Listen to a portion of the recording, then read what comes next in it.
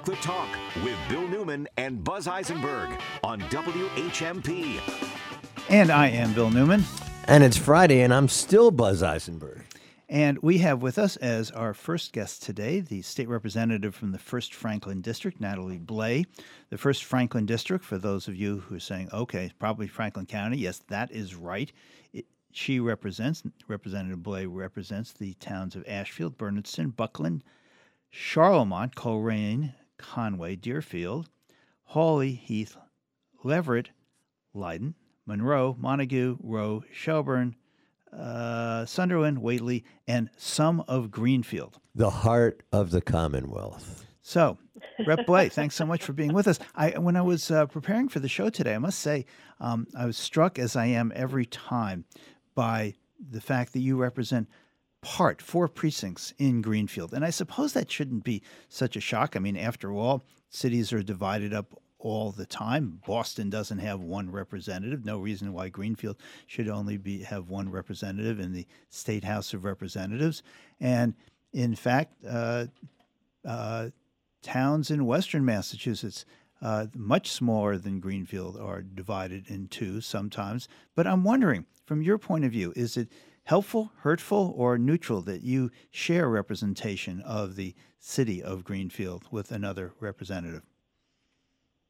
It's a great question. As a result of redistricting, Greenfield fell to Rep. Whips and me to represent the city, and I think it's a positive. I really enjoy working with Rep. Whips. She has a very different background and different expertise than I do. So we are using this as an opportunity to lean on one another and the different areas that we've worked on in the past to be able to represent Greenfield to the best of our abilities. So I'm really looking forward to it. I'm looking forward to working with the mayor, and I do think it's a positive. And this is, I take it, simply a matter of numbers, because each representative's district has to be pretty close in number of constituents to every other district, and therefore, well, you put together the other 17 towns, and there are an insufficient number of people to make up a representative's district. Is that basically the story? That's exactly it. And, as we saw here after the census, we know that Franklin County and Berkshire County were the only 2 counties in the Commonwealth to lose population. And when it came down to looking at House districts across the entire Commonwealth, it's like putting a puzzle together, and each puzzle piece has to be around 42,000 people. As a result of the loss in population, we ended up losing a House seat in Western Massachusetts, and that was the seat of Representative Paul Mark, who went on to run for Senate. But if you start in the border of Berkshire County and you go east and you start adding up those numbers, by the time the redistricting committee got to Greenfield, there was really no other way to make the 1st Franklin District work within the numbers that we were required. So now the 1st Franklin District includes 42,982 people. Which is exactly the right number? It's exactly the right number. Let me ask you this is not on my list of things to ask you about this morning, but since you have brought up, or I brought up, one of us brought up the question of population, I'm wondering whether loss of population in western Massachusetts, as evidenced by the census, is a matter of concern, and whether it speaks to the need, for example, for West-East, East-West rail, or other policies that are and or would be significant to the region. What are your thoughts about that?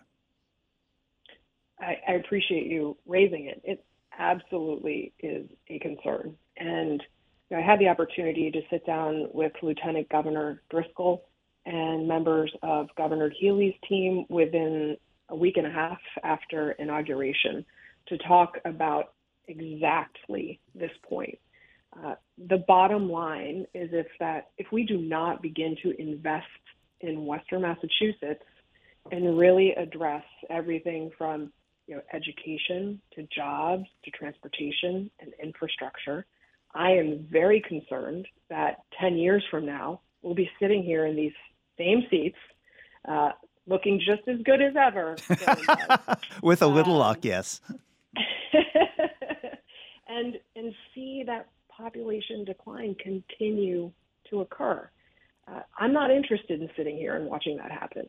What I am interested in doing is really taking a look at policies and programs that will begin to turn that around.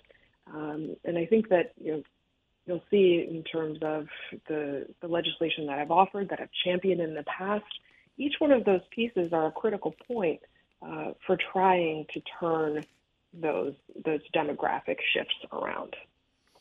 And I know nowhere, this is Buzz, Representative Lane, nowhere does that loss of population manifest itself so dramatically as in our schools, our rural schools, right, losing enrollment, and the formula by which they can survive results in hardship. And I know that's been high on your list of priorities since you became a representative. Absolutely. I mean, it's been an issue since I was first elected, but it really manifested itself as we talked about the Student Opportunity Act. And there is no doubt, and we've talked about this, the Student Opportunity Act was critically important. It was a monumental shift in how we fund education in the Commonwealth.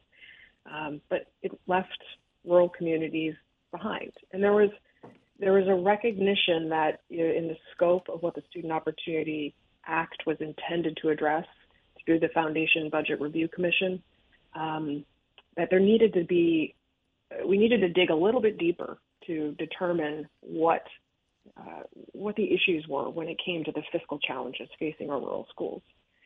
So we did create the Rural Schools Commission as a part of the Student Opportunity Act. We completed that work at the end of July. And there are 36 recommendations included in that report that we are now trying to roll into an omnibus piece of legislation, and have talked with the Healey-Driscoll administration about how do we pull the budgetary pieces out for them to consider including in their very first budget, which they are currently pulling together in a first term, which is a really difficult task. While we're on the topic of census and schools, I'd like to ask your impression or your reaction to a story that's on the front page of the Gazette. I didn't see it in the Recorder this morning. The headline is, "Report Fewer Students Enrolling. Comerford and Mark," our senators, say part of the solution is to expand investment in public education. And in fact, we know that the community college enrollment here, Greenfield Community College, Holyoke Community College, Stick, as well as many other institutions of higher education, enrollments are down. Is that a matter that you think the legislature need and should address? I'm really grateful for the leadership of Senator Comerford and now Senator Paul Mark in this area. You were going to say representative, weren't you? And you caught yourself. No, I'm ready. I've got Senator Mark. We're good. This is an area that we should focus on. The Cherish Act is a piece of legislation that has been put forward to begin to address how we fund our state community colleges, universities, and the UMass system. I have to say, I worked for Chancellor Subaswamy at UMass Amherst as his chief of staff. A number of us were there visiting UMass last week. What is happening on the UMass Amherst campus is really extraordinary. And their vision for a zero net energy campus will be a leader for the rest of the Commonwealth. And the fact that they graduate more residents of Massachusetts than any other public higher education institution here in the Commonwealth should be lauded. The fact that those graduates remain here in the Commonwealth to make our community stronger is something that not a lot of people recognize. And between UMass and our community colleges and our state universities, we just have so much to offer, and we should be supporting them every chance we get. Right, but if students can't afford to go, not because they can't necessarily afford the tuition, but because they can't have they don't have the economic wherewithal to attend a community college to support their families and all that, having the greatest institutions in the world, and we do, it's a bad choice of words, back academic, because, well, if students can't afford to go there, all the offerings in the world won't make much of a difference. Well, I think if you look at how the support for these institutions from the state has declined over the last several decades, it's meant that more of the costs shift to the students and their families. That's wrong. If we are actually concerned and want to invest in our future, then the Commonwealth needs to turn that around and make sure that we are increasing those financial supports for these institutions are not only serving their students, but also the regional economy. UMass Amherst is the largest employer of people in my district, and they're an important economic driver for the region. Greenfield Community College is the same. So I strongly believe that we need to turn that decline in state investment around and make sure that we tip that so that it's going up and not down. Speaking of UMass, the Chancellor, Kumbhaswamy, is retiring at the end of this academic year. The search committee is down to 2 finalists for the Chancellor's job at UMass Amherst. It's not as if I haven't had disagreements with Chancellor Subbaswamy, but on the whole, he's done a terrific job in growing the campus and the community and paying attention to students and the different constituencies on that campus and really making UMass Amherst a world-class university. I'm wondering if you have some thoughts and or fears about, frankly, no one's irreplaceable, but he's been really good. And I'm wondering if you have some thoughts about his leaving the chancellorship.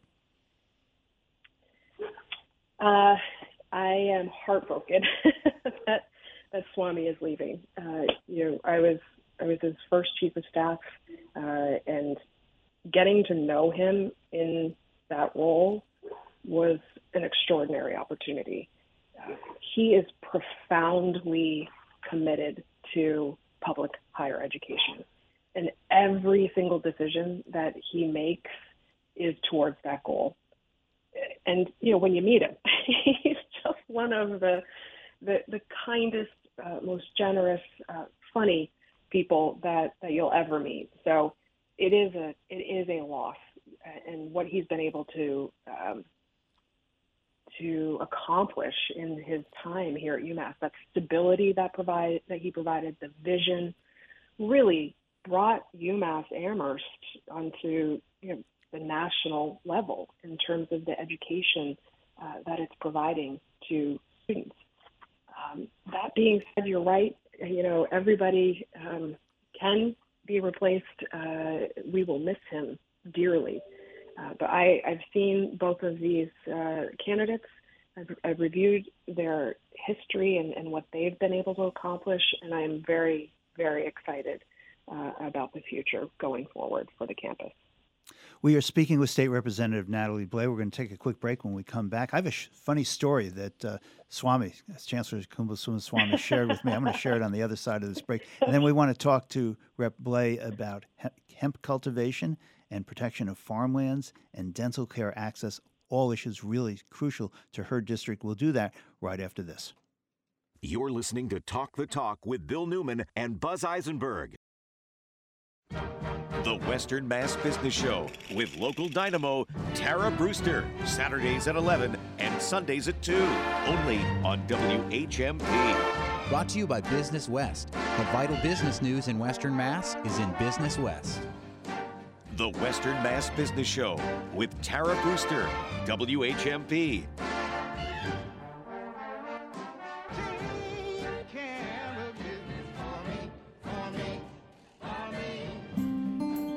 You spend 7 or 8 hours a night together, and you're supposed to decide if you're right for each other in a matter of minutes? This has never made sense to me. So, when you're in my store, trying to decide which mattress is right for you, at some point, I think you and I just need to stop talking. I need to leave you alone, give you plenty of time to lay down and maybe even forget you're in a furniture store. Hi, it's Robin. Robin from Talon. Think about it. 7 or 8 hours, night after night? And what do you really know about mattresses? I don't mean to make it daunting or complicated. I just think you need two things: information and time. If I give you as much information as you want and as much time as you need, I think you'll settle on a mattress you'll be happy with. At least that's the way it seems to go for most people. Talon Furniture, the small, unhurried furniture and mattress store just down the hill from Amherst College. 20 years ago, we envisioned creating a brighter future for people and planet.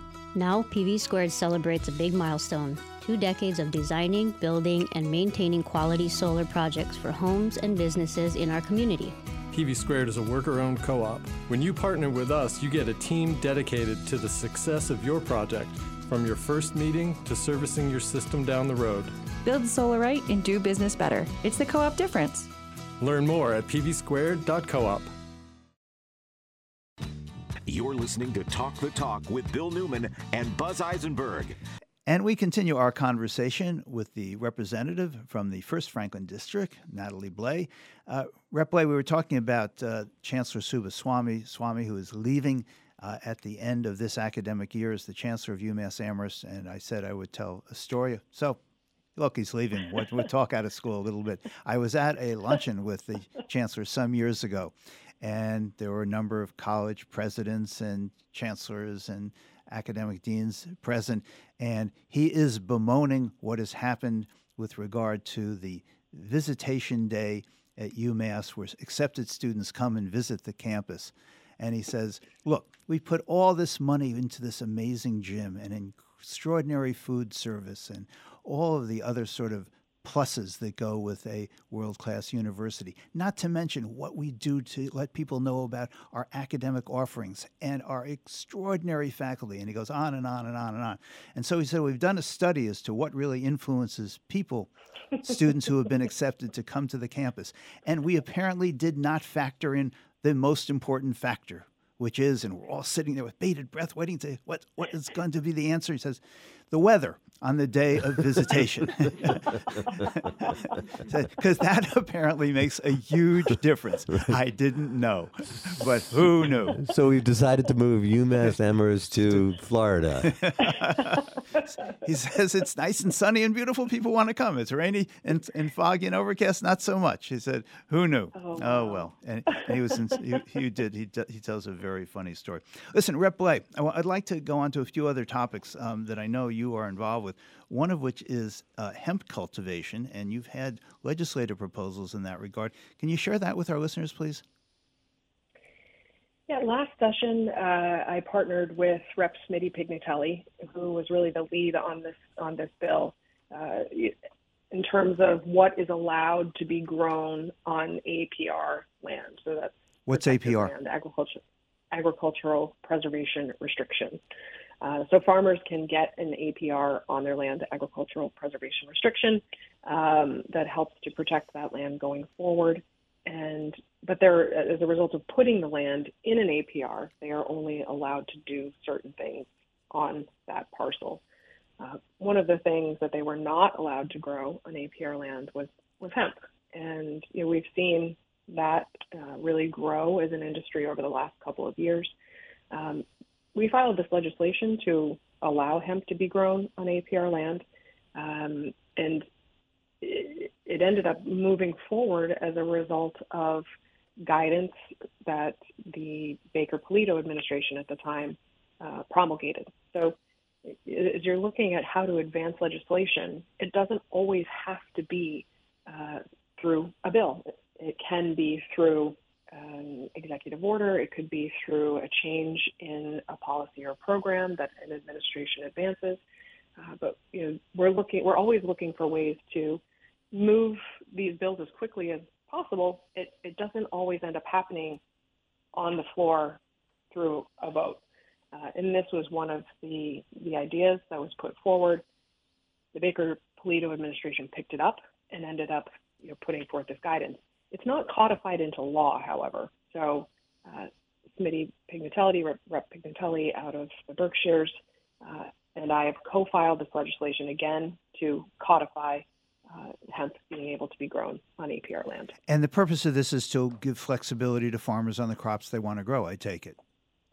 Yes. Okay. Yeah, our farmers are so good at diversifying, but this was a tool that was sort of left out of their belt in terms of what they're able to grow. So yes, this was a way to help them to diversify. You've been involved with other legislative efforts with regard to farmlands, specifically with regard to protecting farmlands.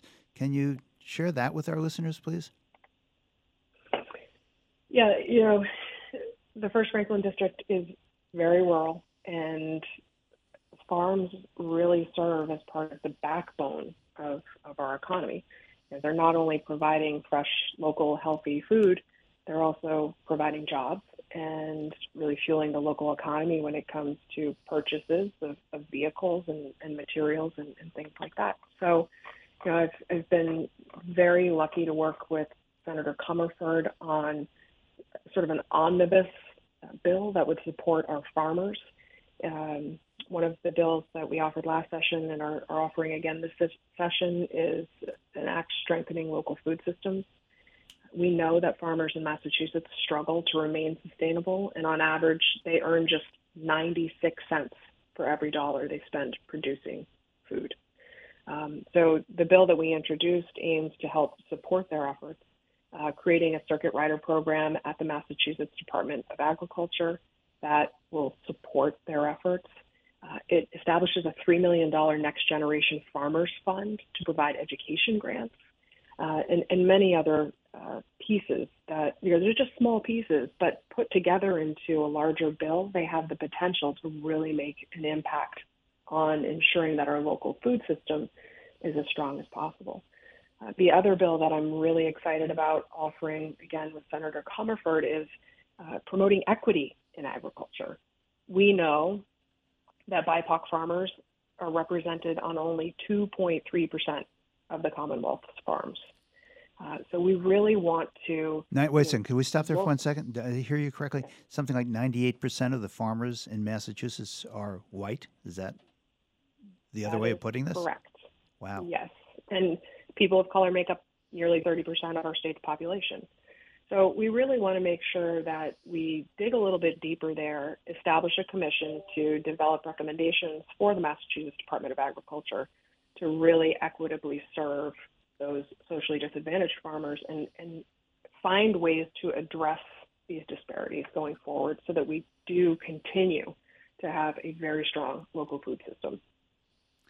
Let me turn to another topic. In the last election, there was a ballot question that related to dental care and reimbursement rates. Don't need to get into the weeds about that again, but I know that making dental care available in your district has been one of your priorities, and I didn't know much about it. I was poking around online. I'm wondering if you could share what your efforts have been with regard to making dental care available in the First Franklin District and obviously other places in the Commonwealth as well. Yeah, dental care is really, it's a critical component of our overall health. If your teeth are failing, if they're falling out, if you have cavities, you're less likely to be eating. You're living in a lot of pain, relying on pain medications. So we want to make sure that we're looking at dental care holistically as part of your overall health. We have incredible federally qualified community health centers here in Western Massachusetts that serve populations who may not otherwise have access to care.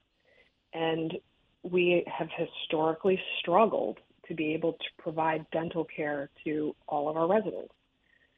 So what we learned last session was that the state's dental care reimbursement to community health centers, like the Hilltown Community Health Center, the Musanti Community Health Center, or the Greenfield, the Franklin County Community Health Center, it was far below what it actually costs them to provide the care.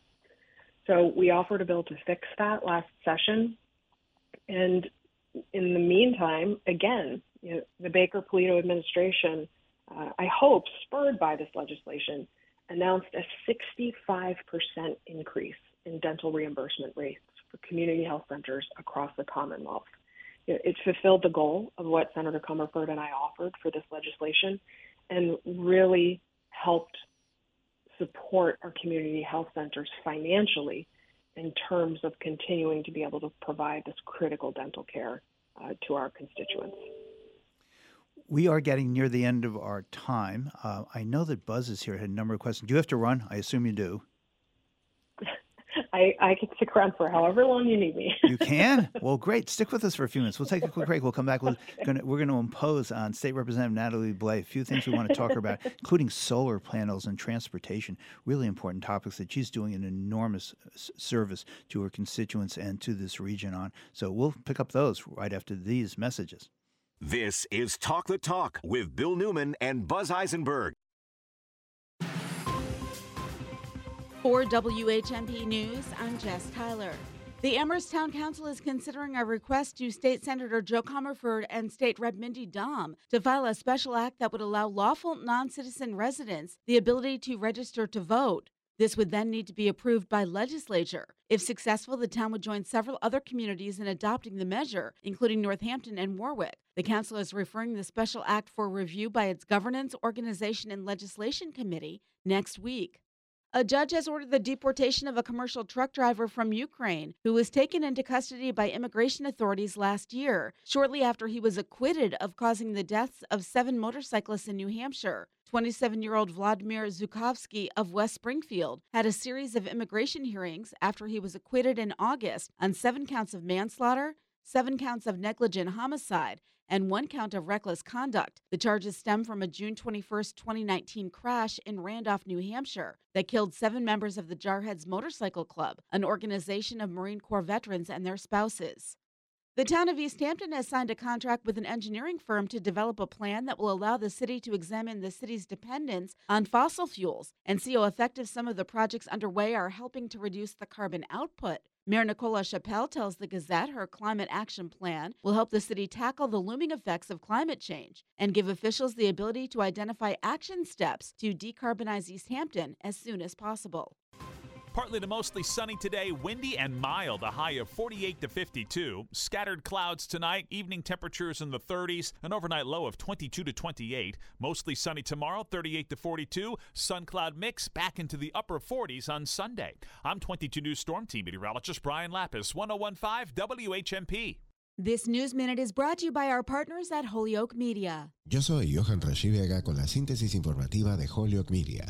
El globo de China, derribado por Estados Unidos, estaba equipado para detectar y recopilar señales de inteligencia como parte de un enorme programa de vigilancia aérea vinculado al ejército que tenía como objetivo a más de 40 países, declaró el jueves la administración Biden citando imágenes de aviones espía estadounidenses U-2. Una flota de globos opera bajo la dirección del Ejército Popular de Liberación y se usa específicamente para espiar con equipos de alta tecnología diseñados para recopilar información confidencial de objetivos en todo el mundo, dijo Estados Unidos. Globos similares han navegado por los 5 continentes según la administración. Una declaración de un alto funcionario del Departamento de Estado ofreció la mayor cantidad de detalles hasta la fecha que vincula al ejército de China con el globo que Estados Unidos derribó el fin de semana pasado sobre el Océano Atlántico. Los detalles públicos que describen el alcance y las capacidades del programa estaban destinados a refutar las negativas persistentes de China de que el globo se usó para espiar, incluida una afirmación el jueves de que las acusaciones de Estados Unidos sobre el globo equivalen a una guerra de información.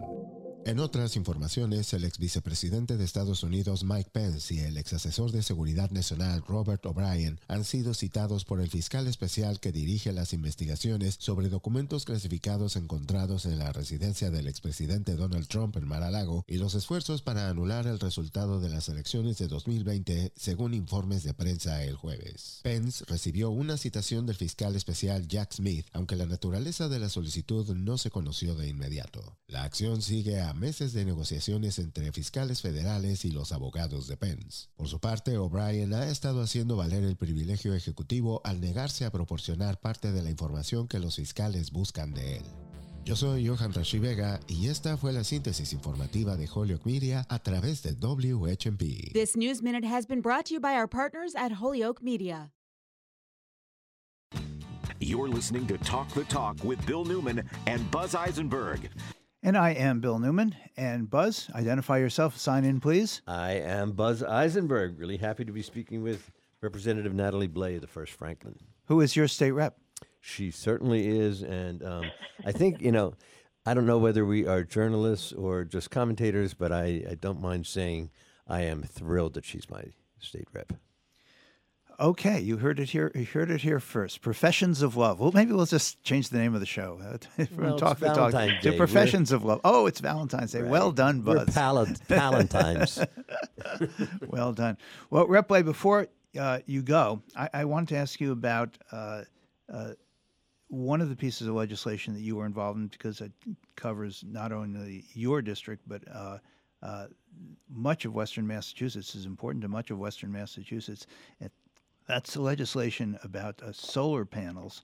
And I'm wondering, since I didn't know much about it, and I kind of think many of our listeners don't either, legislation on solar panels, what is happening and why? Yeah, I filed legislation last session with Rep. Mindy Dahm around single parcel solar. Net metering makes solar affordable for people. It allows solar panel owners to sell excess energy back to the grid. But the way that the law was written, only one entity on a single tax parcel of land could participate in net metering. So if you lived in a condominium complex or an apartment complex or low-income housing or had a farm, you were unable to participate in this solar net metering program. So as a part of the 2 climate bills that we passed last session, we were able to advance this legislation that allows for net metering for multiple facilities on the same parcel, and it does eliminate that donut hole for on-site solar energy net metering. So this was a big win in terms of expanding solar access to everybody and putting it on our rooftops. This session, we've taken that a step further, and we're trying to put more solar canopies on parking lots. Senator Comerford and I have offered legislation, and I really want to praise her office in terms of doing some research about what's happening in France. And this mirrors the great work that's going on there to put solar power generating canopies over large commercial parking lots and incentivizing the construction of those solar canopies to help us meet our greenhouse gas emissions. So putting them there rather than, on farmland or forest land or wherever else it happens to be. We really need to be focused on incentivizing solar on that hardscape that is already there. Well, that seems like a win-win-win, taking land that's just parking lots and turning it into clean, green energy production. Anyone opposed to this? Not that we've heard of. And, if you want to see what this looks like, UMass Amherst has done an incredible job in terms of putting these solar panels over many of their parking lots on campus. And it provides protection in the wintertime. In the summertime, it's providing protection from the sun. And it is a win-win. And it's a win-win. We saw it with River Valley, Bill, in East Hampton. They did the same thing there. And it's great. Yes. You pave parking lot and put up a paradise. How's that? Very nicely done. Yeah, we're gonna definitely give Buzz partial credit for that. There you go. Definitely. Bill, I do have one thing I want to ask the representative about, which is I was really struck. There is Frontier Regional School 8th grade students introduced an idea which you are proposing as legislation. Could you talk about that? Yeah, this was a really powerful moment for me. I had the opportunity to meet with some students at Frontier, and they brought a concern to me, and that was, if you are purchasing menstrual products, there's no requirement that they put on the packaging what is included in those products. So their point was, we don't know what we are putting into our bodies, and that's a problem, and how do we change that? These are young students being introduced to puberty. It's so incredible that they're that mindful of the health consequences of these products. It was really incredible. They had a presentation. They talked to us about it, and we researched it. we found that California and New York have passed similar legislation. So we have taken a look at those two bills. We've modeled legislation after it and introduced it this session. Senator Comerford, as the senator for Frontier, is introducing it on the Senate side. And we'll be working with these students to be involved in the process going forward, providing testimony at hearings and really trying to build momentum for this legislation to advance. It was incredibly powerful, not only for me, but I hope for them in being involved in the legislative process. Let's hope in the future. Yes. I think we'll leave it there with State Representative Natalie Blais, who is with us every month. We really appreciate your time and the work you do and your representation. Thank you so much, Rep. Blais. We really appreciate it. Buzz and I are going to go on to a different topic now, and we'll let you go back to legislating on our behalf. Great to talk with you both, and hope to see you soon. Thank you, Representative. Thank you so much.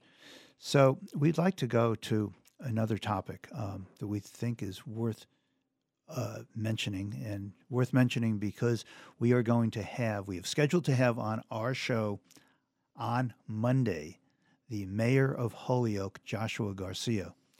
There is a report from our friends at NEPM written by Dusty Christensen, following up on a really important report that he made, maybe a year and a half or 2 years ago, about the Northampton Police Department and what happens to complaints made to the department. And he followed up with a public records request and has uncovered an enormous amount of information about what happens and has happened at the Holyoke Police Department. We actually, of course, know a lot about what happens in the Springfield Police Department because the Federal Department of Justice made a report that came out a couple of years ago now that said there's a pattern and practice in the Springfield Police Department in the Narcotics Bureau of beating people up, lying about it, covering it up, and then charging people. As bad as it gets. As bad as it gets, along with the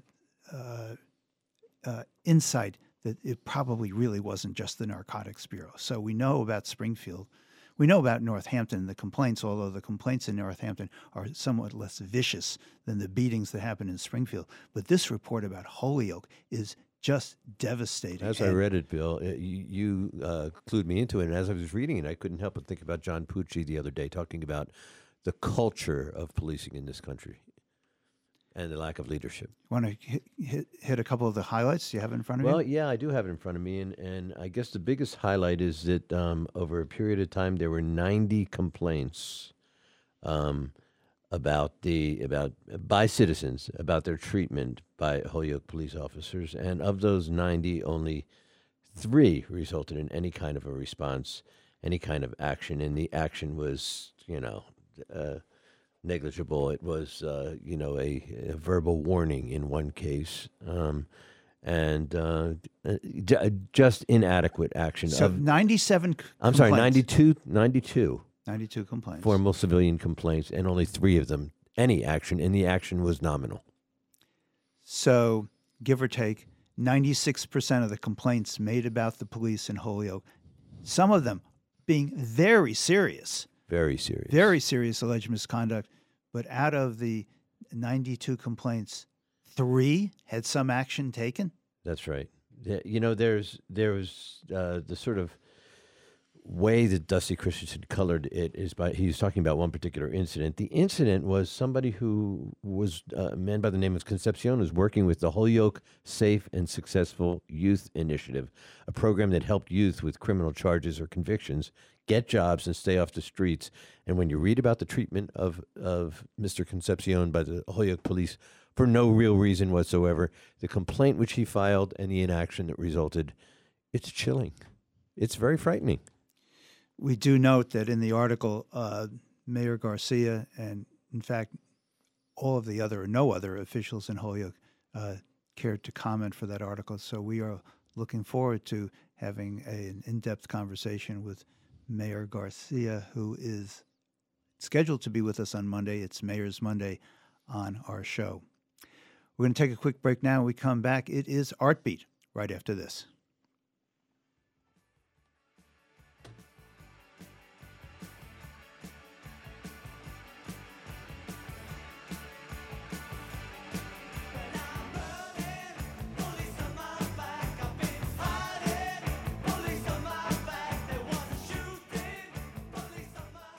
More Talk the Talk with Bill Newman and Buzz Eisenberg coming up right here on WHMP.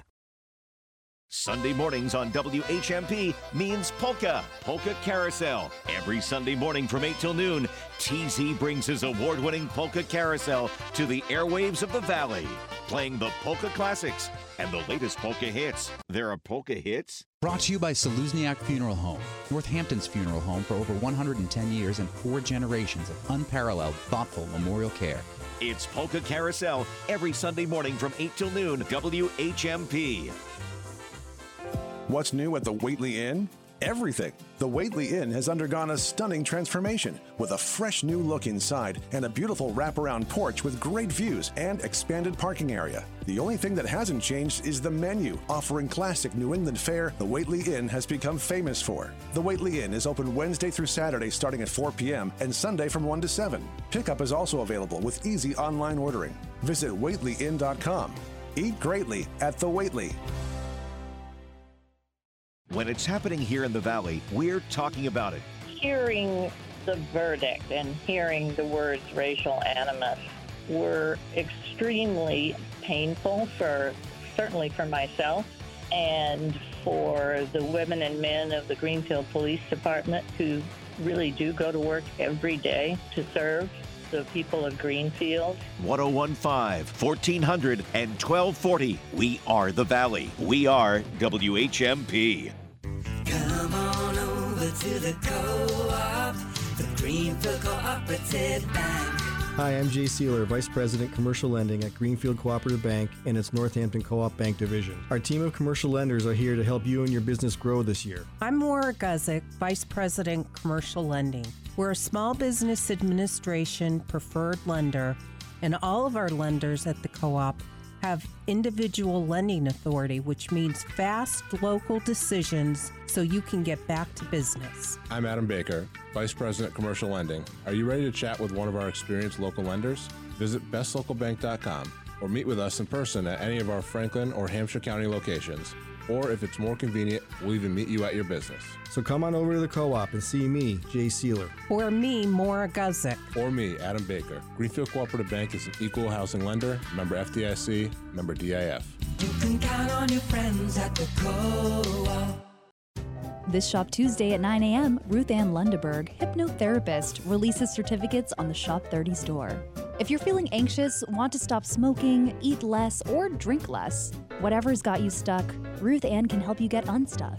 Hypnosis has been around for thousands of years because it works. And this Tuesday, you save 30%. Ruth Ann Lundeberg, hypnotherapist. Available this Tuesday at 9 a.m. on the Shop 30 store at WHMP.com.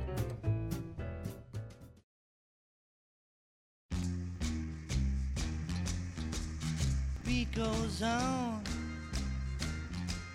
The beat goes on. And this is Art Beat. Our usual segment host, of course, is Donabelle Cassis, who is, as we like to say, is on assignment, which is just code for she's on vacation. And we have with us as the in for Donabelle Cassis, we have Kim Carlino, one of the Valley's great artists, who has with her and us today a very special guest. Let me turn the microphone over to Kim Carlino for the pleasure and honor of the introduction. Kim. Thanks, Bill. So we have Luke Yeager on today. Welcome, Luke. Hi, thanks. Nice to be here. Yeah. So Luke is a local artist, filmmaker, and musician. Studied at Yale, the School of the Museum of Fine Arts, and Mass College of Art for your MFA. And you've shown your animations all over the world. Your work's filled with humor, diaristic tendency to capture dreams and everyday occurrences and surreal landscapes. And you also work at the Mount Holyoke College Makerspace. Super cool. Yes. And I get the sense that you're constantly creating. And I'm excited to have you here today to talk about your exhibition called Recent Work that's just opening at the Anchor House of Artists in Northampton. And you call your exhibition Recent Work, and you work across many different mediums. So tell me what's on view at the Anchor House of Artists right now, and what mediums are you showing? Oh, okay. Well, I have basically a truckload of paintings and drawings and a bunch of digital artworks that that have been printed out, and some small sculptures, including one that lights up and spins, and a whole bunch of animated films that I've made over the years will also be showing in the gallery. So it's a grab bag. It's a big crazy load of stuff, and something for everybody, I would like to think. So, Yeah, Luke, that's- can I interrupt for 1 sec? I do have some idea what a painting is, and I'd like to hear more about yours, and something about sculpture, and I'd like to hear more about yours. But what I know nothing about is digital artwork that you say you printed out. Could you just tell us a little bit more about that? Oh, sure. I mean, these are pieces that most of them started off as pencil drawings or ink drawings, and I dash off a whole lot of these, sometimes first thing in the morning, and basically put them in a box, and then at some point I will scan them or shoot them with a digital still camera and work on them further in Photoshop, and maybe collage them together with other pieces and kind of use Photoshop as a sort of battleground to bring in all these little bits and pieces, and they're nicely printed inkjet prints, and I don't know, I kind of like that better than just displaying them on a screen, because we all spend a lot of time looking at screens, and I think like looking at a nice piece of paper sometimes feels better. Let me turn the microphone back over. Kim Carlino. So I'm curious how, like, your different mediums, like how do you choose to realize the idea in, and with your animations, are some of those drawings and paintings be used to generate content for those animations, or We're having a bit I'm of going to trouble. answer the question that Yeah, a bit of trouble Yeah, with Kim's audio. I'm sorry about that. But she was asking about the animation that you discussed, that you told us about. Okay, yes, I'll answer the question that I think I heard. So yeah, the animation is also an extension of that same my same practice, and I actually,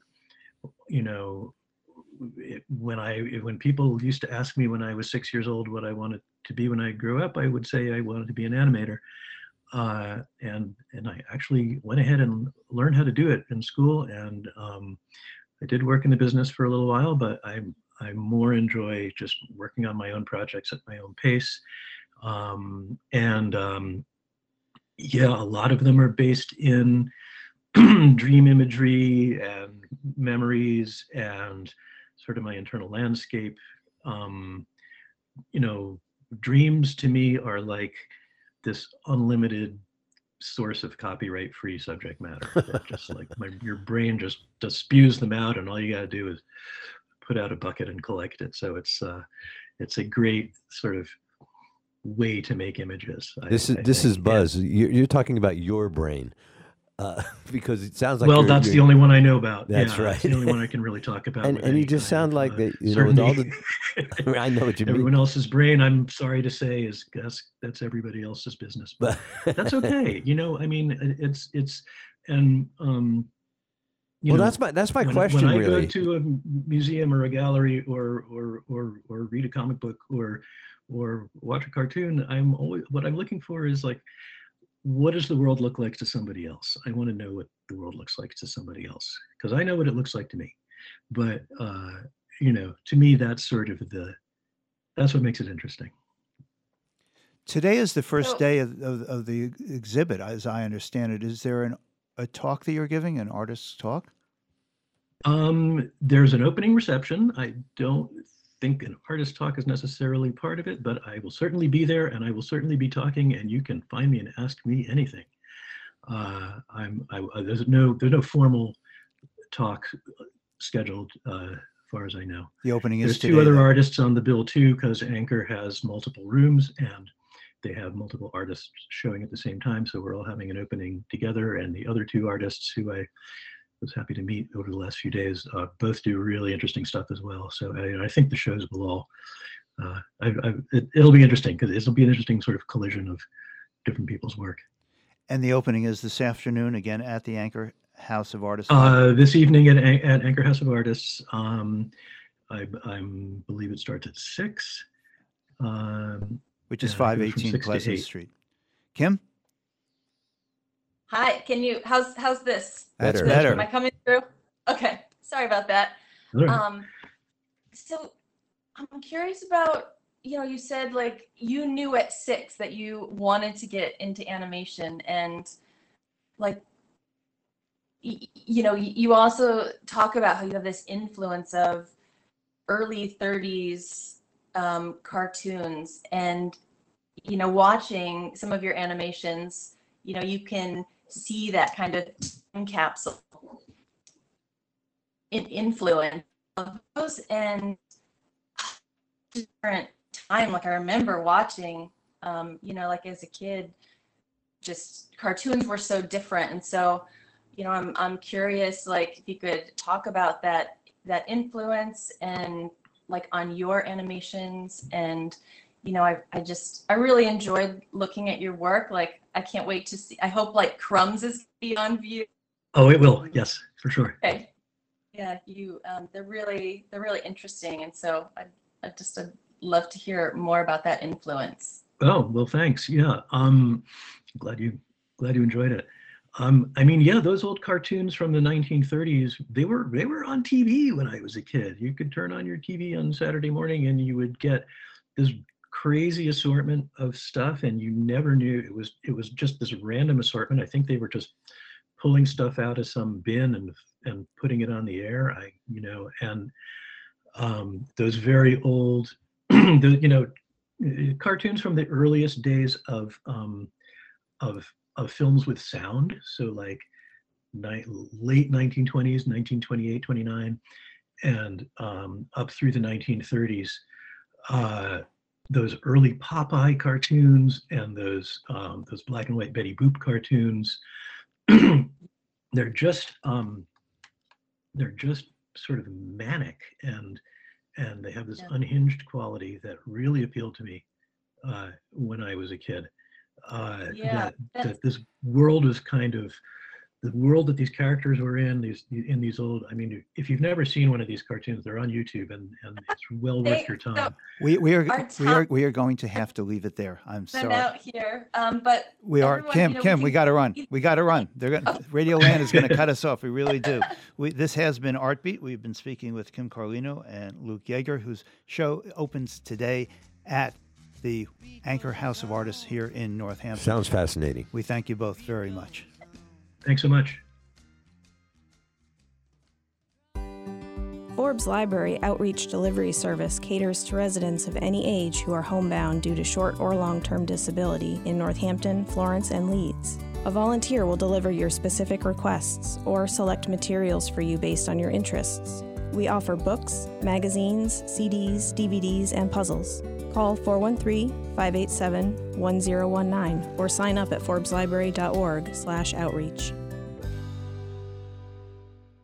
Want to know more about local history, literature, and education? Hilltown Families bi-monthly Learning Ahead cultural itineraries offer an easy way to delve into Western Mass culture and traditions. These new seasonal itineraries are produced in collaboration with a humanities scholar and community education expert, offering ways for self-directed teens and lifelong learners to engage in learning that helps shape a sense of place. Funded by a year-long grant from Mass Humanities, you can download guides anytime, free of charge at Hilltown Families. In the Valley since 1950. WHMP Northampton. WHMQ Greenfield. Northampton Radio Group Station. It's 10. With Bill Newman and Buzz Eisenberg on WHMP. And I am Buzz Eisenberg. And I'm Bill Newman. Bill, there is, once again on the front page of the Globe, another heartbreaking report, this one out of Andover, where the Andover police say that yesterday a 56-year-old man shot and killed his wife, turned his weapon on their 6th grade 12-year-old son, killed him before turning the weapon on himself. This on the heels of last week's unthinkable... And killed himself? This is a homicide-suicide? It's a homicide-suicide. Another homicide-suicide here in Andover. In Mattapan, a 13-year-old Tyler Lawrence was shot dead as he walked near his grandparents' home. We could keep going. Every day, 12 children die from gun violence in America. Another 32 are shot and injured every day. The last year, most recent year for which complete data is available was 2020 right now. There are over 45,000 deaths by gun violence. About 54% of those gun-related deaths in the United States were suicides, something over 24,000 suicides, and 43% were murders or non-negligent manslaughters. That's something over 19,000. It is an unthinkable epidemic. We think about one pandemic, but in fact, it is an epidemic. Joining us today to talk about it is the executive director of the Massachusetts Coalition to Prevent Gun Violence, Ruth Zacharin. Hello, Ruth. Hi, thank you so much for having me this morning. So, thank you so much for joining us on this heartbreaking issue that just doesn't seem to go away. I think I want to start, Ruth, with you've had a lot of years working in this dark, dark place involving violence here in the Commonwealth and beyond. Could you tell us, how'd you get interested in this issue, gun violence, and violence in general? Yeah, thank you for that. Prior to coming to the Coalition, I spent over 25 years working with survivors of domestic and sexual violence. And I come to that work because of my own family history and some of the stories that I grew up with. My grandfather imparted some family history, which included dealing with violence that he was seeing in his own home. And that really led me to think a lot about the impact of violence on families, and that was the path that I chose. I started working at a community health center in Camden, New Jersey, around this work, and when I moved up to Massachusetts, I started working at the Elizabeth Stone House in Boston, and have spent many years working with survivors and thinking about safety and trying to make sure that folks had the support that they need in the aftermath of violence in their relationships and the aftermath of sexual assault. And also did a lot of work with children, particularly children who were witnessing domestic violence, who had experienced violence or sexual assault, as well as children in the aftermath of a domestic violence homicide. And I would say that work is really what brought me to be thinking about the narrative of guns in our society, sitting in really close proximity to the trauma of children who had lost a parent, mostly their mother, to a domestic violence homicide, most often perpetrated with a gun. And just thinking, how do we make this different? How do we prevent this from happening to begin with? And trauma response work is incredibly important. But I started getting itchy to swim a little farther upstream and think about what we could do to prevent the trauma from happening at all. And that's what really led me to be interested in the work of gun violence prevention and seek this opportunity at the Coalition. I'm actually the inaugural executive director, and it's been an incredible journey of really learning about all the different facets of gun violence, the impact of guns in our country and in the Commonwealth, and be bringing some of the experience I have working with survivors of violence to the forefront of how we think about solutions. So let's talk a little bit about the Coalition. It is a coalition, the Massachusetts Coalition to Prevent Gun Violence. Could you tell us about the organization, when it was founded, what you do? Yeah, thank you for that. We were founded a little over 10 years ago in the aftermath of the shooting at Sandy Hook. A group of volunteers came together, folks from faith communities, as well as some community-based organizations like the Louis B. Brown Peace Institute, to think about what needed to happen in the Commonwealth to prevent such a thing from happening here. And the group that came together did a lot of legislative advocacy, was very involved in the passing of the 2014 Comprehensive Gun Reform Law, which really shapes a lot of the ways that we think about licensing and access to guns in the Commonwealth now. And then from that, the work grew and the interest grew and more organizations joined. And we started hiring staff, and we are now a coalition of over 125 organizations from across the Commonwealth as well as our national partners. And we have 3 full-time staff, soon to expand to 4. And we do a number of different kinds of work because we believe that a holistic response to gun violence is really important. That's based on policy change, sustained investment in community-based solutions, and lifting up data and research. And to that end, we engage still in a lot of legislative advocacy as well as advocacy around budget line items and resource allocation to make sure that we are funding violence prevention robustly. We do a great deal of public education and awareness. We're a full-time community organizer and coalition building and bringing our coalition members into all aspects of how we think about this work and decision making. I'd like to follow up about your work because, as I understand it, Massachusetts has some of the strictest gun control laws in the country. We also have the lowest homicide and suicide rate by guns in the country, which for the most part, I think means that what we've done here has been effective from a public health point of view. And yet Buzz started this segment by saying, look at all the gun violence we have in Massachusetts, leading me to this question: what are we overlooking? What still needs to be addressed? Yeah, and I think holding both, we have a good foundation in Massachusetts, and we do believe that if all states, if in fact across the country, adopted the same practices, that we would see many fewer deaths from guns. But there's still much work to do. 1 death is too many, and we're having way too many deaths. It's been a really traumatic start to 2023. And, the answer in terms of what we're overlooking, it isn't simple because it's such a complex issue that takes complex solutions. We know that we can continue to strengthen our laws and our policies, and we're working on that now. We just started a new legislative session. We have a lot of things that we're working on in this legislative session, and we are optimistic that we will see movement to continue to strengthen our laws. But we also need to do more to support communities that have been most impacted by gun violence. In terms of firearm suicides, there's still so much work that needs to be done around our mental health system, but also recognizing that means matter. And when somebody is in crisis, they need to not be close to a gun because that is a particularly lethal means for committing suicide. And we need to invest in our young people. We are seeing our young people struggle in the world, and the pandemic has been, devastating on so many levels. And also during the pandemic, while our kids were struggling, while some of our services and resources got disrupted for so many kids and so many families, there was a huge uptick in sales of guns, including here in the Commonwealth.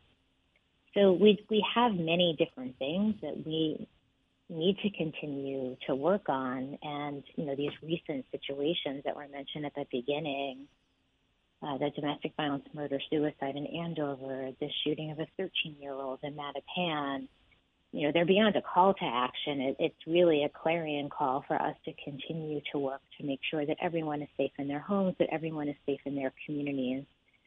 We still have more to do. We have so much more to do. And, it's the number one cause of death, gun violence for youth under the age of 24. It's just statistic after statistic that just makes your head reel. I'm concerned always about, this polarization we think about every day. We hear screaming from our television sets about our country, but the difference in gun violence attitudes between gun owners and non-owners is so dramatic. It's, there's a gulf that's so enormous. How can the coalition and the other organizations with which you are affiliated make a difference in terms of convincing those who own guns and thinks that that's an important part of their life, and get them to encourage reasonable gun regulation along with what you encourage? Yeah, and I think gun ownership and preventing gun violence are two diametrically opposed things. So, I think that they're It's some feeling that all gun violence prevention is about, repealing the Second Amendment or taking away everyone's guns. That's actually not our work. We are approaching gun violence as a public health crisis and really looking at public health solutions to preventing violence. And for me, it's really about drilling down into core values that I think we can all share. When we hear about a 13-year-old being killed, I think we can all agree that that just shouldn't happen. A middle school student should not be shot and killed. That just shouldn't happen. And I think if we can come together around the core value of every child has a right to be safe, and every child in every community has a right to be safe, then we can have conversations. Even if we disagree about what the solutions look like, we can agree that children have a right to be safe. We can agree that there should be less bloodshed in this country, even if we have a hard time seeing eye to eye on what the path forward looks like. Well, we are talking to Ruth Saccharin. Could you tell people how they could get in touch with the coalition and what our listeners can do? We're going to take a break in about 30 seconds and then come back and talk more with you, Ruth. So just let people know how to contact you. Yeah, thank you. You can catch us on our website, which is mapreventgunviolence.org. We're also on all the social media platforms, Twitter, Instagram, Facebook, and LinkedIn. And when you go on our website, you can sign up for our action alerts. That's how we inform folks about what we're up to, either with advocacy work at the State House, public education events, but it's a great way to stay abreast of what we are doing. I also saw a donate button there, didn't I? Yes, and supporting our work with contribution is really appreciated. We are trying to grow our impact and increase our staffing capacity, which we're about to do, but really make sure that we can continue to sustain and grow this work. As you mentioned before, there's still far too much gun violence here in the Commonwealth, and we're committed to continuing to bring the level of trauma from guns down. We are going to continue our conversation with Ruth Saccharin, the Executive Director of the Massachusetts Coalition to Prevent Gun Violence, right after these brief messages. Stay with us. His dark hair down, and his mother cried as he walked out. Don't take your guns to town, son. Leave your guns at home, Bill. Don't take your guns to town.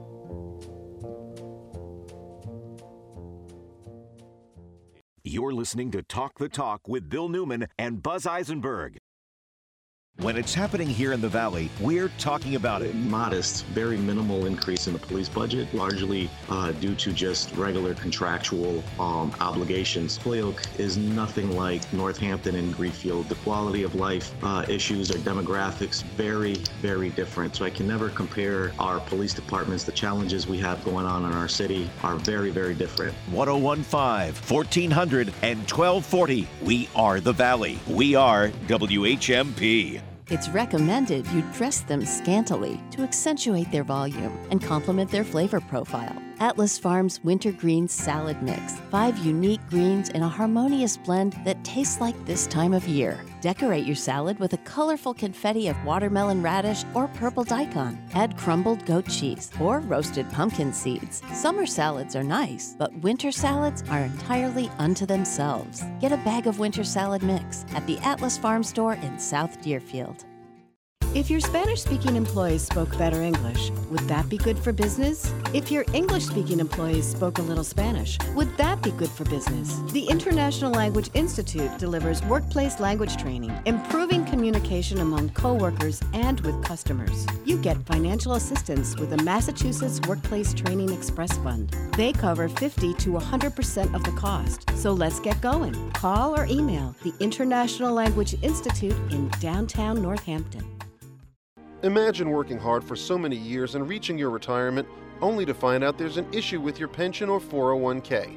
Unfortunately, it's a problem too many Americans face. The New England Pension Assistance Project can help you get the benefits you've earned by providing free legal help. Contact the New England Pension Assistance Project at 888-425-6067 or visit them online at pensionhelp.org/New England. A public service from the U.S. Administration on Aging's Pension Counseling and Information Program. You're listening to Talk the Talk with Bill Newman and Buzz Eisenberg. And we are back with Executive Director Ruth Zacharin of the Massachusetts Coalition to Prevent Gun Violence, an organization that has such an important mission at a time when there's just so much gun violence. Bill was asking before the break. Bill, you had a question of Ruth. I do. And we're turning to my question about Massachusetts in particular and the gun laws that we have that have given us the lowest homicide rate by firearms in the country. Well, to which I say, good for us. I'd like to know, though, since the recent shooting deaths, the homicides, the suicides, show that clearly there is, well, I'm not so sure clearly, but clearly that what we have in place does not prevent these kinds of tragedies. And I'm wondering what kind of specific legislative proposals there are to try to increase gun safety here in the Commonwealth.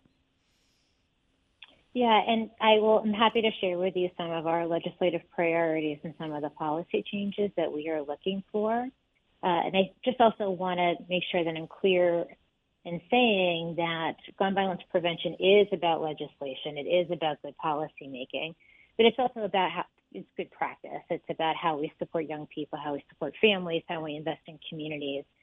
So this piece is incredibly important. And I would also love to talk a little bit more about the other ways that we can meaningfully engage in gun violence prevention work. But in terms of the policy piece, we have many different bills that we are advocating for in this session, and we're actually optimistic, again, that there will be some movement on these. Some of the bills that we are looking at, one is the Crime Gun Data Analysis Bill, which compels the state to do a more regular and thorough analysis of the data collected from guns in the aftermath of a traumatic event, so we can better understand where those guns are coming from and how they're landing in communities.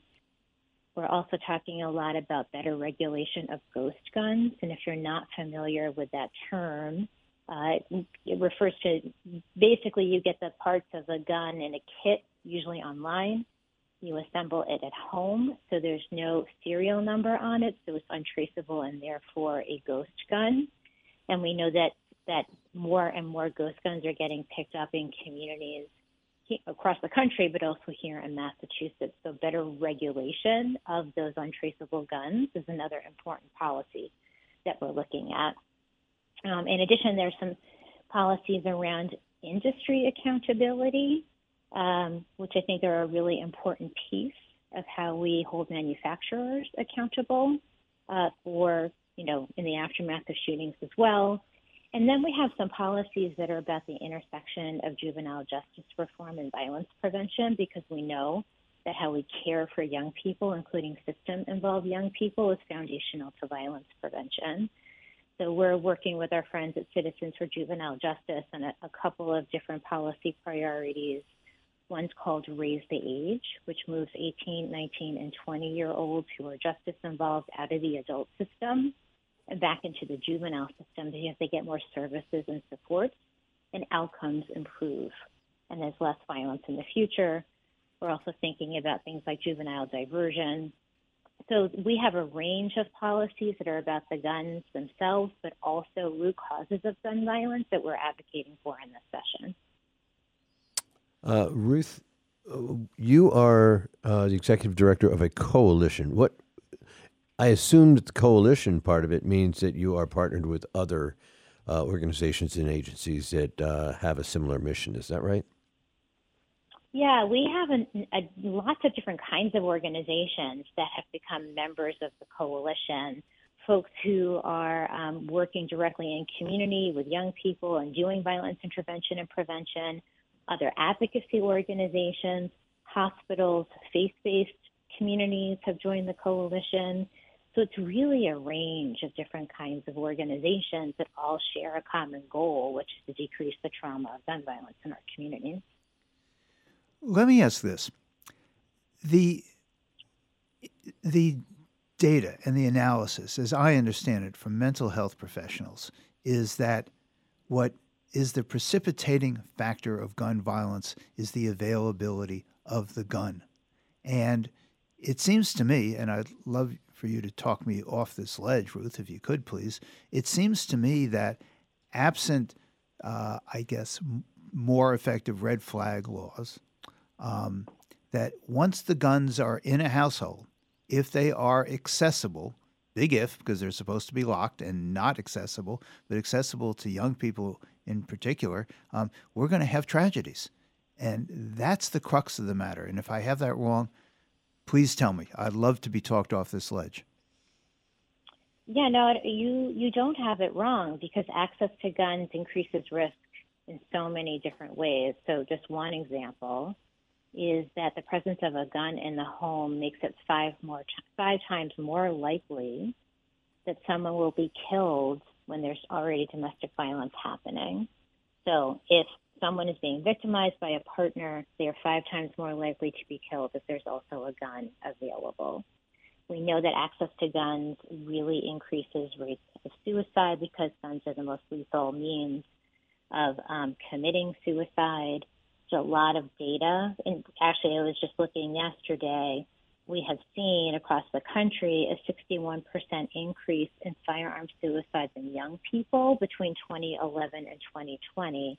And a big part of that is because there are just more guns in circulation, and if those guns are not safely stored and they're accessible to young people, then tragic things happen. So safe storage is incredibly important. Red flag laws, as you mentioned, so here in the Commonwealth, we call it an Extreme Risk Protection Order, or ERPO. And ERPO allows for the temporary removal of guns from someone who is deemed to be at risk of harming themselves or someone else. And having those policies in place is incredibly important. But specifically with ERPO, it's not just about having those policies in place. It's making sure the general public knows that an ERPO is available. So we definitely want to raise awareness about the availability of ERPO so that folks know that that tool is available to them. Okay. Ruth, I'm looking right now. Unfortunately, our internet is out here, and it's difficult for me to recapture it. But I remember when I taught criminology, at one point, I think 37%, according to a Pew research model that was done of over 3,000 people. I think this is like 2015. But well more than a third of all guns that are owned in this country were kept in unlocked and were loaded and kept in unlocked places. Is that consistent with what your understanding is? It's different from state to state. I haven't heard that statistic specifically, and fortunately, here in Massachusetts, we do have safe storage laws, and we do have better rates of firearms being stored appropriately. But, again, to your point, we know that when children are living in homes with unsecured guns, the tragic things can happen. That are often kept loaded because people say they're going to defend their home if anybody invades it. It's a crazy situation with children in the home having access to loaded weapons. Yeah, and there's not a lot of data to support the use of defensive gun use. There's not a lot to support this idea that you need to have a gun and that's actually going to keep you safer. And unfortunately, the narrative that the NRA and other groups have pushed is that guns do keep you safer, and the data just doesn't support that. Well, it is clear. I hope that listeners, we are talking with Ruth Zacharian, the executive director of the Massachusetts Coalition to Prevent Gun Violence. I hope that listeners heard the legislation which you are proposing through the coalition for our legislature to undertake, and that they can actively contact their legislators and promote such legislation. But tell us what would you have a listener do to take away from this discussion? Yeah, I think the more that we talk to our family, our friends about this issue and push back on some of the myths, one primary one being that guns make us safer.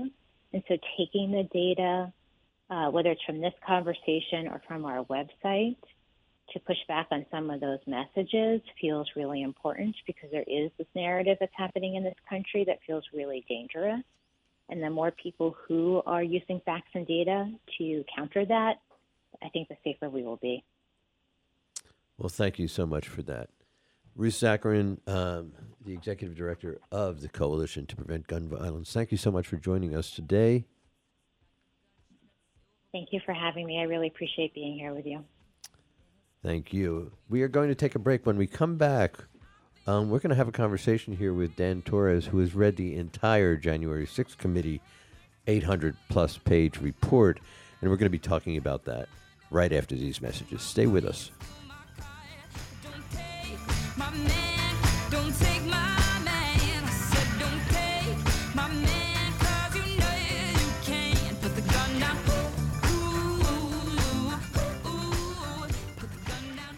This is Talk the Talk with Bill Newman and Buzz Eisenberg. For WHMP News, I'm Jess Tyler. The Amherst Town Council is considering a request to State Senator Joe Comerford and State Rep Mindy Domb to file a special act that would allow lawful non-citizen residents the ability to register to vote. This would then need to be approved by legislature. If successful, the town would join several other communities in adopting the measure, including Northampton and Warwick. The council is referring the special act for review by its Governance, Organization, and Legislation Committee next week.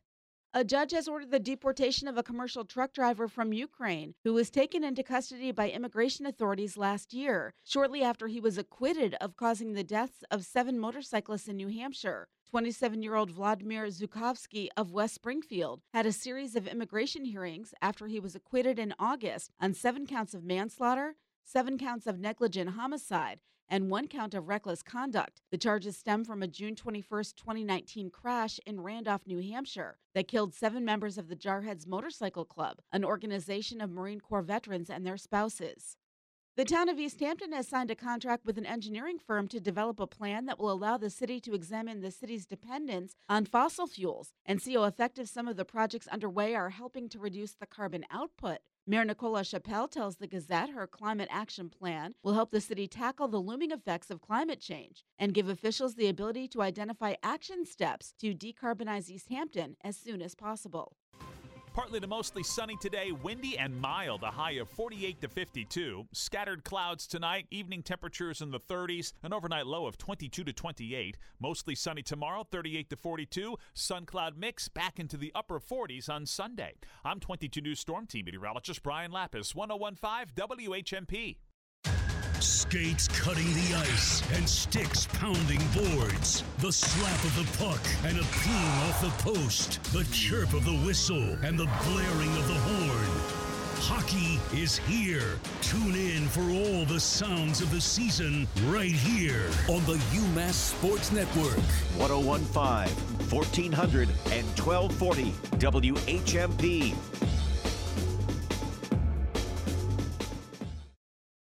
Getting your credit score and credit report free is another great reason to bank at Greenfield Savings Bank. With the GSB Credit Center, you can monitor your credit score and credit report as often as you like, set up alerts, and find tips on how to improve your credit score. Getting your credit score and credit report free is another great reason to bank at Greenfield Savings Bank. With the GSB Credit Center, you can monitor your credit score and credit report as often as you like, set up alerts, and find tips on how to improve your credit score. Monitoring your credit score and report is an important tool in protecting your finances and can help you identify errors and prevent fraud. Our GSB Credit Center is just one of the great benefits that comes free with both our free online banking and our free mobile app. And with the GSB mobile app, you can check your score and access your credit report free anytime and from anywhere using your mobile device. And checking your credit report at the GSB Credit Center will not affect your credit score. Sign up today at any of our offices or online. Greenfield Savings Bank. GreenfieldSavings.com. Member FDIC. Member DIF. Mobile carrier charges may apply. 20 years ago, we envisioned creating a brighter future for people and planet. Now, PV Squared celebrates a big milestone: 2 decades of designing, building, and maintaining quality solar projects for homes and businesses in our community. PV Squared is a worker-owned co-op. When you partner with us, you get a team dedicated to the success of your project, from your first meeting to servicing your system down the road. Build solar right and do business better. It's the co-op difference. Learn more at pvsquared.coop. You're listening to Talk the Talk with Bill Newman and Buzz Eisenberg.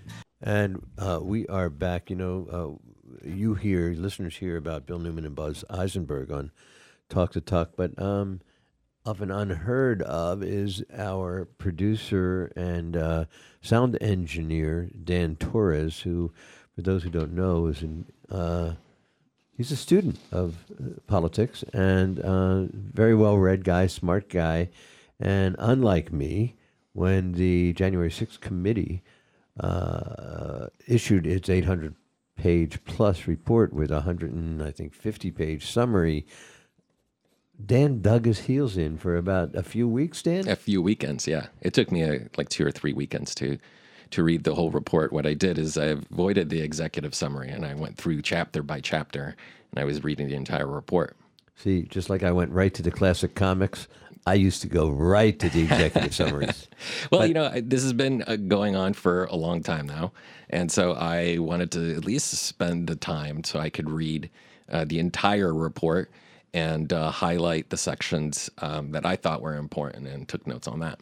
Well, let me just talk. I'm going to just turn the mic over to you, but I just want to start with something you said to me that was very interesting, that you don't even think the title is right. It shouldn't be called the January 6th report. What did you mean by that? Yeah, so we were talking about this before we got on air, and my impression after finishing the entire report is that we should stop calling it January 6th, because this was really a organized plot to not turn over power to a duly elected President Joe Biden. And when you realize in this report that it goes back much further than January 6th, January 6th is just a culmination of failures of a strategy that was tried back at least starting election night and going on behind the scenes. And so when January 6th happened and I was in front of the computer working here at the station, you understand it as this is happening on January 6th. Something went out of control. The report sheds light and says, yes, January 6th was an event that happened in Washington, D.C. But here's what happened previously. Here's what happened leading up to this. And that means, when you call it January 6th, are you including all the other events that went behind the scenes? Starting at least from election night, and actually before that, but at least you could start from election night on until January 6th, there was a concerted effort to stop the transfer of power. Yeah, and as early as October of 2015, a year before the election, Donald Trump said, if I'm not elected, it's because it's been rigged. It's been rigged. And then he repeated that claim, by the way, the report also mentions that. He repeated that claim in 2020. It's somebody who says, I'll tell you if I agree with the election results after I see the election results. I mean, it's like going to play with somebody and then them saying, well, I'm not sure I'm going to follow the rules. I'll let you know if I'll follow the rules. Okay, so we're going to change the title to The Causes and Consequences of the Big Lie. But tell us, could you outline the report for those of us who haven't read it? I'll outline it. I think, so I understood it when I read the entire thing as multiple steps. And I think the first step that they discuss is really election night. And something they called the red mirage, which was very interesting to me because I hadn't heard that term before. But what that means is that the Republicans knew that on election night they would be ahead. So it was really important that Trump and other Trump officials would declare victory. Because that way, if you do that, then you can say, look, if the votes change and it favors Joe Biden, you knew on election night that Trump was up. So the earliest voting results to come in were going to be red. Absolutely. So they were going to be red, right? Because Republicans tended to vote on the same day. They were going to go in the booths. There wasn't early voting. There wasn't mail-in voting. There wasn't any of that. It was get in that booth and vote. And they knew they were going to be ahead because the tallies were going to count them first, the Republican voters. So that's the way you can kind of begin to say this is a plot against us, right? Against Trump and Republicans by saying, we were up, you went to bed, and we were up in all of these states. But then the voting of early voting, ballot voting and all of that came in, and then they could say, you see, it's fraud. All of that is fake. You knew the results were right. So it starts with the premise that what happened, they took it away from us. We were ahead. So the red mirage really created that. And of course, this is all spread on social media. One of the effects of the media is it's great. There's a lot of information. Everybody can produce things. But at the same time, you get conspiracy theories. You get lies, right? So immediately when the voting continued the day after the election, things began to change in the battleground states. And really, those are the key. And everybody knows them, right? Pennsylvania, Arizona, Nevada, Georgia, Wisconsin, Michigan, right? And when you begin to see that Joe Biden started catching up in those states, QAnon conspiracy came up, and all of these, Dominion voting machines, right? They had to come up with everything you're seeing is fraud because of these machines, and there's a plot. And it spreads to people's phones. I mean, today in our media landscape, information targets individuals. The individual doesn't need to look for information. They just open up their phone and the information is there. And people, honestly, I don't think do a very good job of vetting information because there's so much. And you kind of want to believe that, this is being taken away from us. You kind of want to believe that this secret and the rest of the society is believing, the fake news, right? And made up news. So I think that, you got to think about the Red Mirage spreading conspiracy theories. But then really started, I think, their campaign efforts. And the campaign efforts begin in the courts, right? A very legal process that both of you are lawyers, both of you know much better than I do. But the process is intimidate the courts. They just started filing cases, and they have every right to do that. They filed 62 cases. 30 of them, almost half, were just dismissed on the merits during the first hearing. So the judges were just like, you have no evidence for this. You need a little evidence to prove this. To prove this, right? And I think they won, the report said they won one case, and it changed almost really no votes. It was very minor. But so they intimidated the courts. But then the other strategy that I learned was how much pressure Donald Trump put on Republicans throughout those battleground states, the state legislatures, the head of the state legislature in Pennsylvania, in Michigan, right? He was calling them, meeting with them, putting pressure both privately on the phone, but also publicly on social media, right? Saying, you got to do the right thing, call a special session. And all of their goals was to invalidate Joe Biden's electoral win in those states. So the January 6th committee and the aides that worked for it, the lawyers who worked for it, they're talking with all of these individuals in these various states, even at the very local level, to find out what their experience was during that election. Yeah, and they wanted to call them special sessions and do whatever they could through legislation to overturn the will of the voters, essentially. And it was an effort. Over 200 state legislatures in battleground states were contacted. Right? It was never made to me very clear that this was happening, but that's a lot of people that the president of the United States can get on the phone and begin to put pressure on local Republican officials in those key states to say, you need to do this for me. Go out there and say that the votes were rigged against us. But then the other thing that they did, I thought that I hadn't fully appreciated or understood was the pressure that the committee. The Donald Trump. Donald Trump. Yeah, put on the Department of Justice.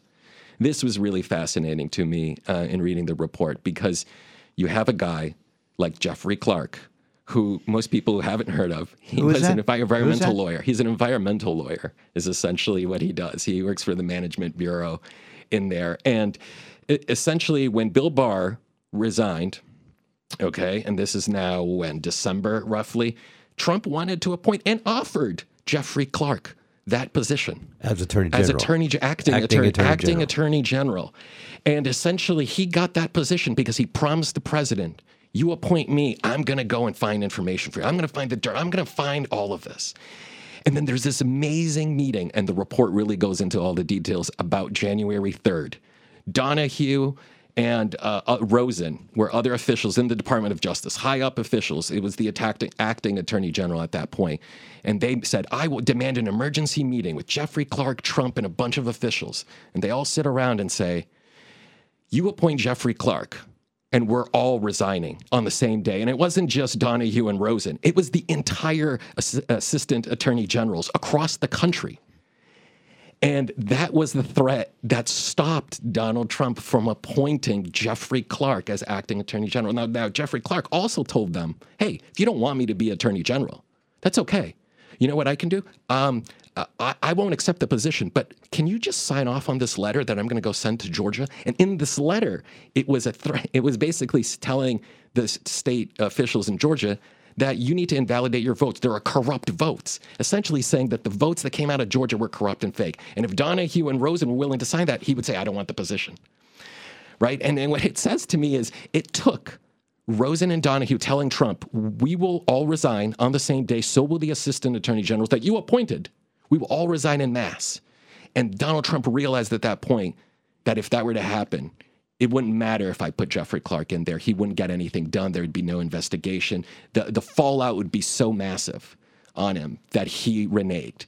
But that's what it took. It took essentially individuals threatening mass resignation to stop a person who should have never been appointed attorney general. He had no qualifications. None. Go ahead, Bill. Yeah, could you stop on this Yeah, question of Georgia for a minute? What I'd like to know, because I how to put this, read the executive summary. What I'd like to know... The first 150 pages. And not all that thoroughly, honestly.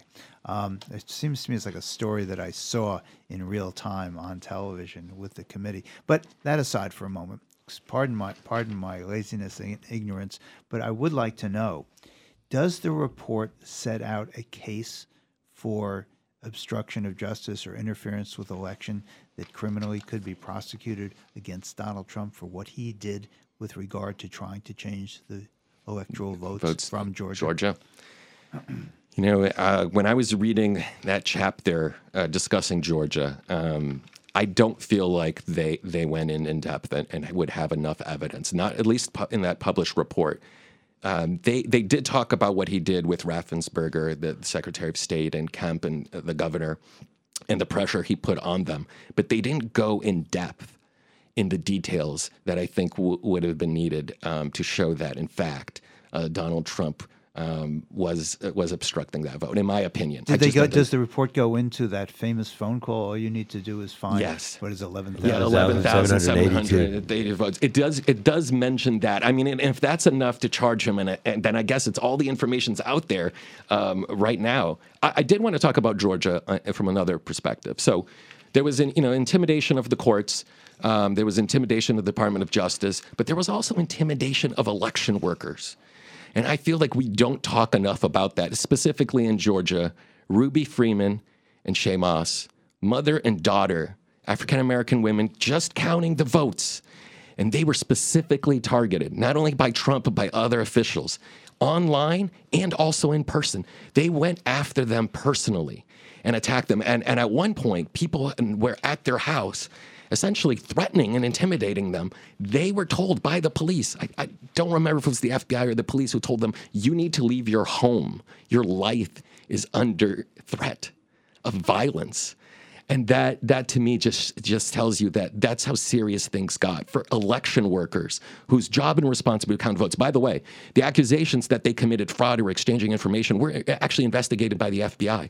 So when Trump and officials were saying, these people, they're counting fake votes, they're doing all of this, the FBI actually goes over there and starts asking them questions. For all of them, they're having to do some due diligence. They find out there's nothing, but it doesn't stop what's happening online. Doesn't stop the intimidation. Doesn't stop people from going to their home with bullhorns, attacking them at night, calling their house. I mean, there were threats. They had to call the police. It's incredibly disconcerting to see that happens to election workers who are doing their job and doing their responsibility that they were hired to do as election workers. That to me, especially the case of Ruby Freeman and Shaye Moss, really, really is chilling to read in the report.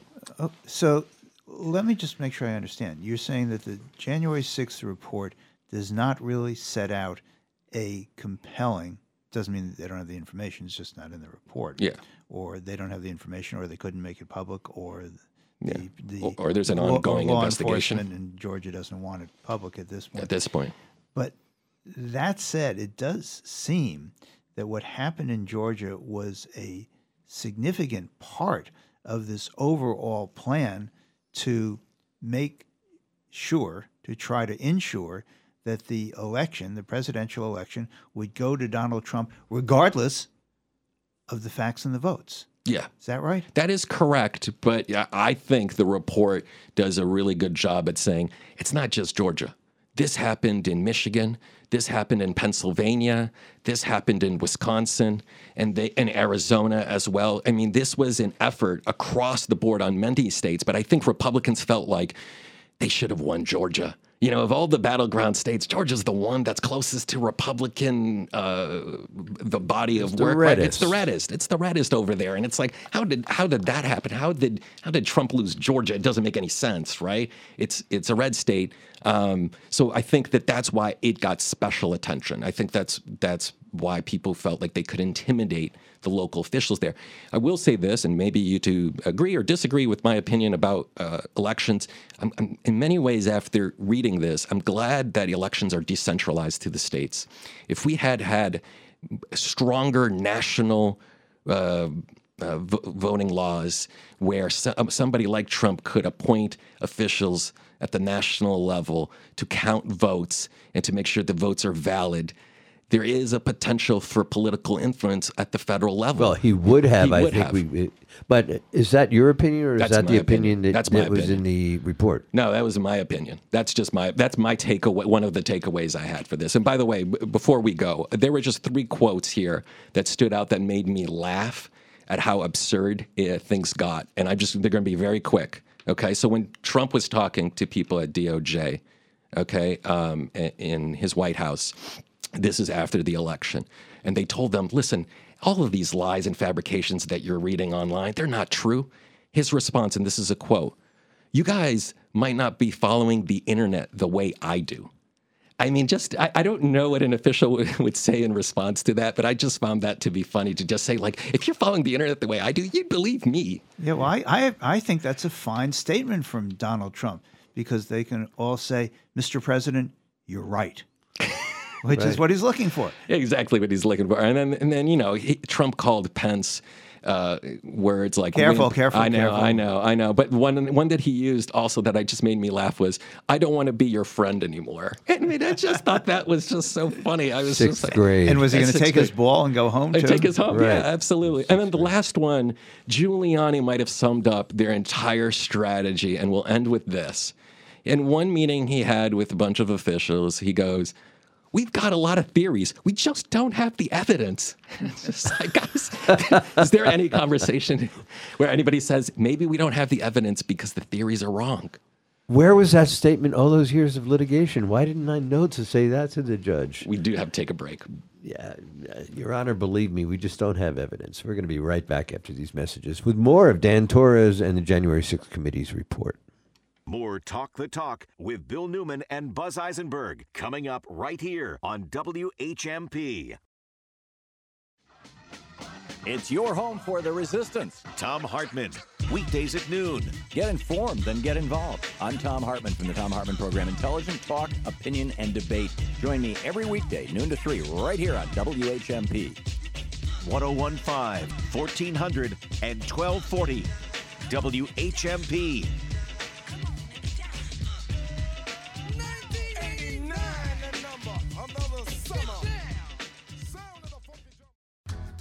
Looking for the perfect place to watch the game? Hi, I'm Caleb Heliadis, head brewer of Amherst Brewing. Make the Hangar Pub & Grill your go-to spot to catch all the action this season.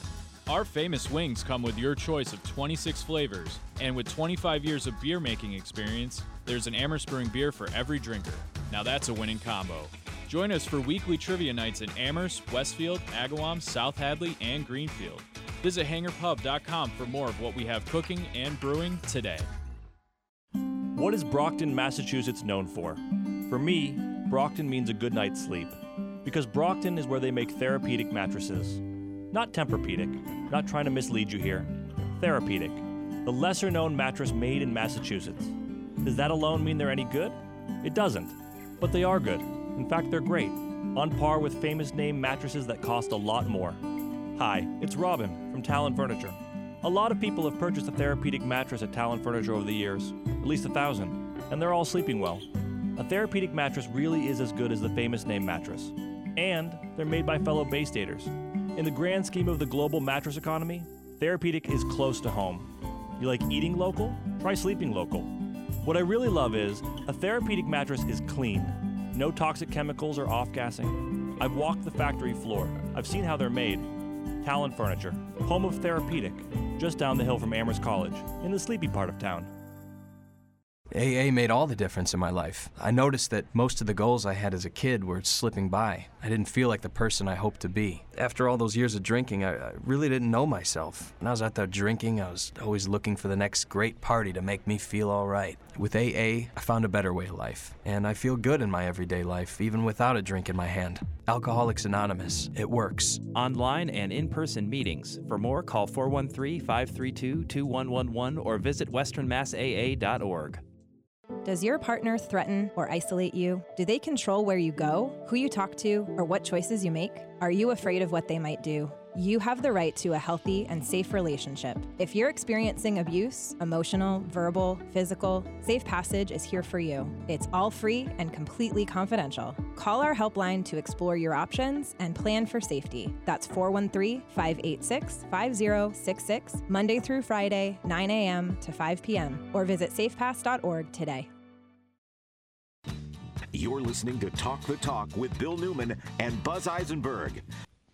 And we are back. We've been talking to producer and engineer Dan Torres about his exhaustive read of the January 6th committee report. Yeah, so I was talking about the intimidations, DOJ and other groups, the election workers as well. But one I had to mention was also the Vice President, Mike Pence. That was also a strategy to pressure him to essentially do anything he could do on January 6th during the certification process to just say, kick it back to the House, kick it back to the states, say they were corrupt. In fact, you don't even need to go. We'll just send Chuck Grassley over there and he could run the entire process.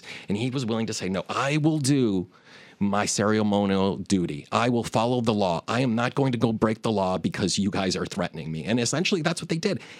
And at the end of this, there was an email exchange between an official and Mike Pence's chief of staff saying, it's your fault January 6th happened. Had you done what we told you to do, none of the violence would have happened. And it just says that's how far they were willing to go. And violence didn't matter to them. They said, hey, violence is part of American democracy. And them is essentially Trump officials. I think it was John Eastman, what actually about Trump? specifically. What about Trump? No. Was Trump in on the report? Yeah, hard to say. I mean, the report's like we don't know what he did during those 187 minutes when the mob first began and when Trump finally recorded a video. They don't have information who he was talking to.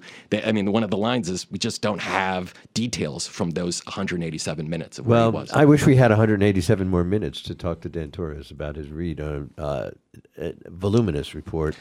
I applaud your having done it. Read the executive summary at least. That's my opinion as well. More work for me this weekend. Yeah, there you go. It's only 150 pages, Buzz. That's nothing. All right. Well, thank you so much for joining us this week on Talk to Talk. Bill, been a pleasure. Thank you, Buzz. Thank you, Dan. Have a great weekend, everybody. You too.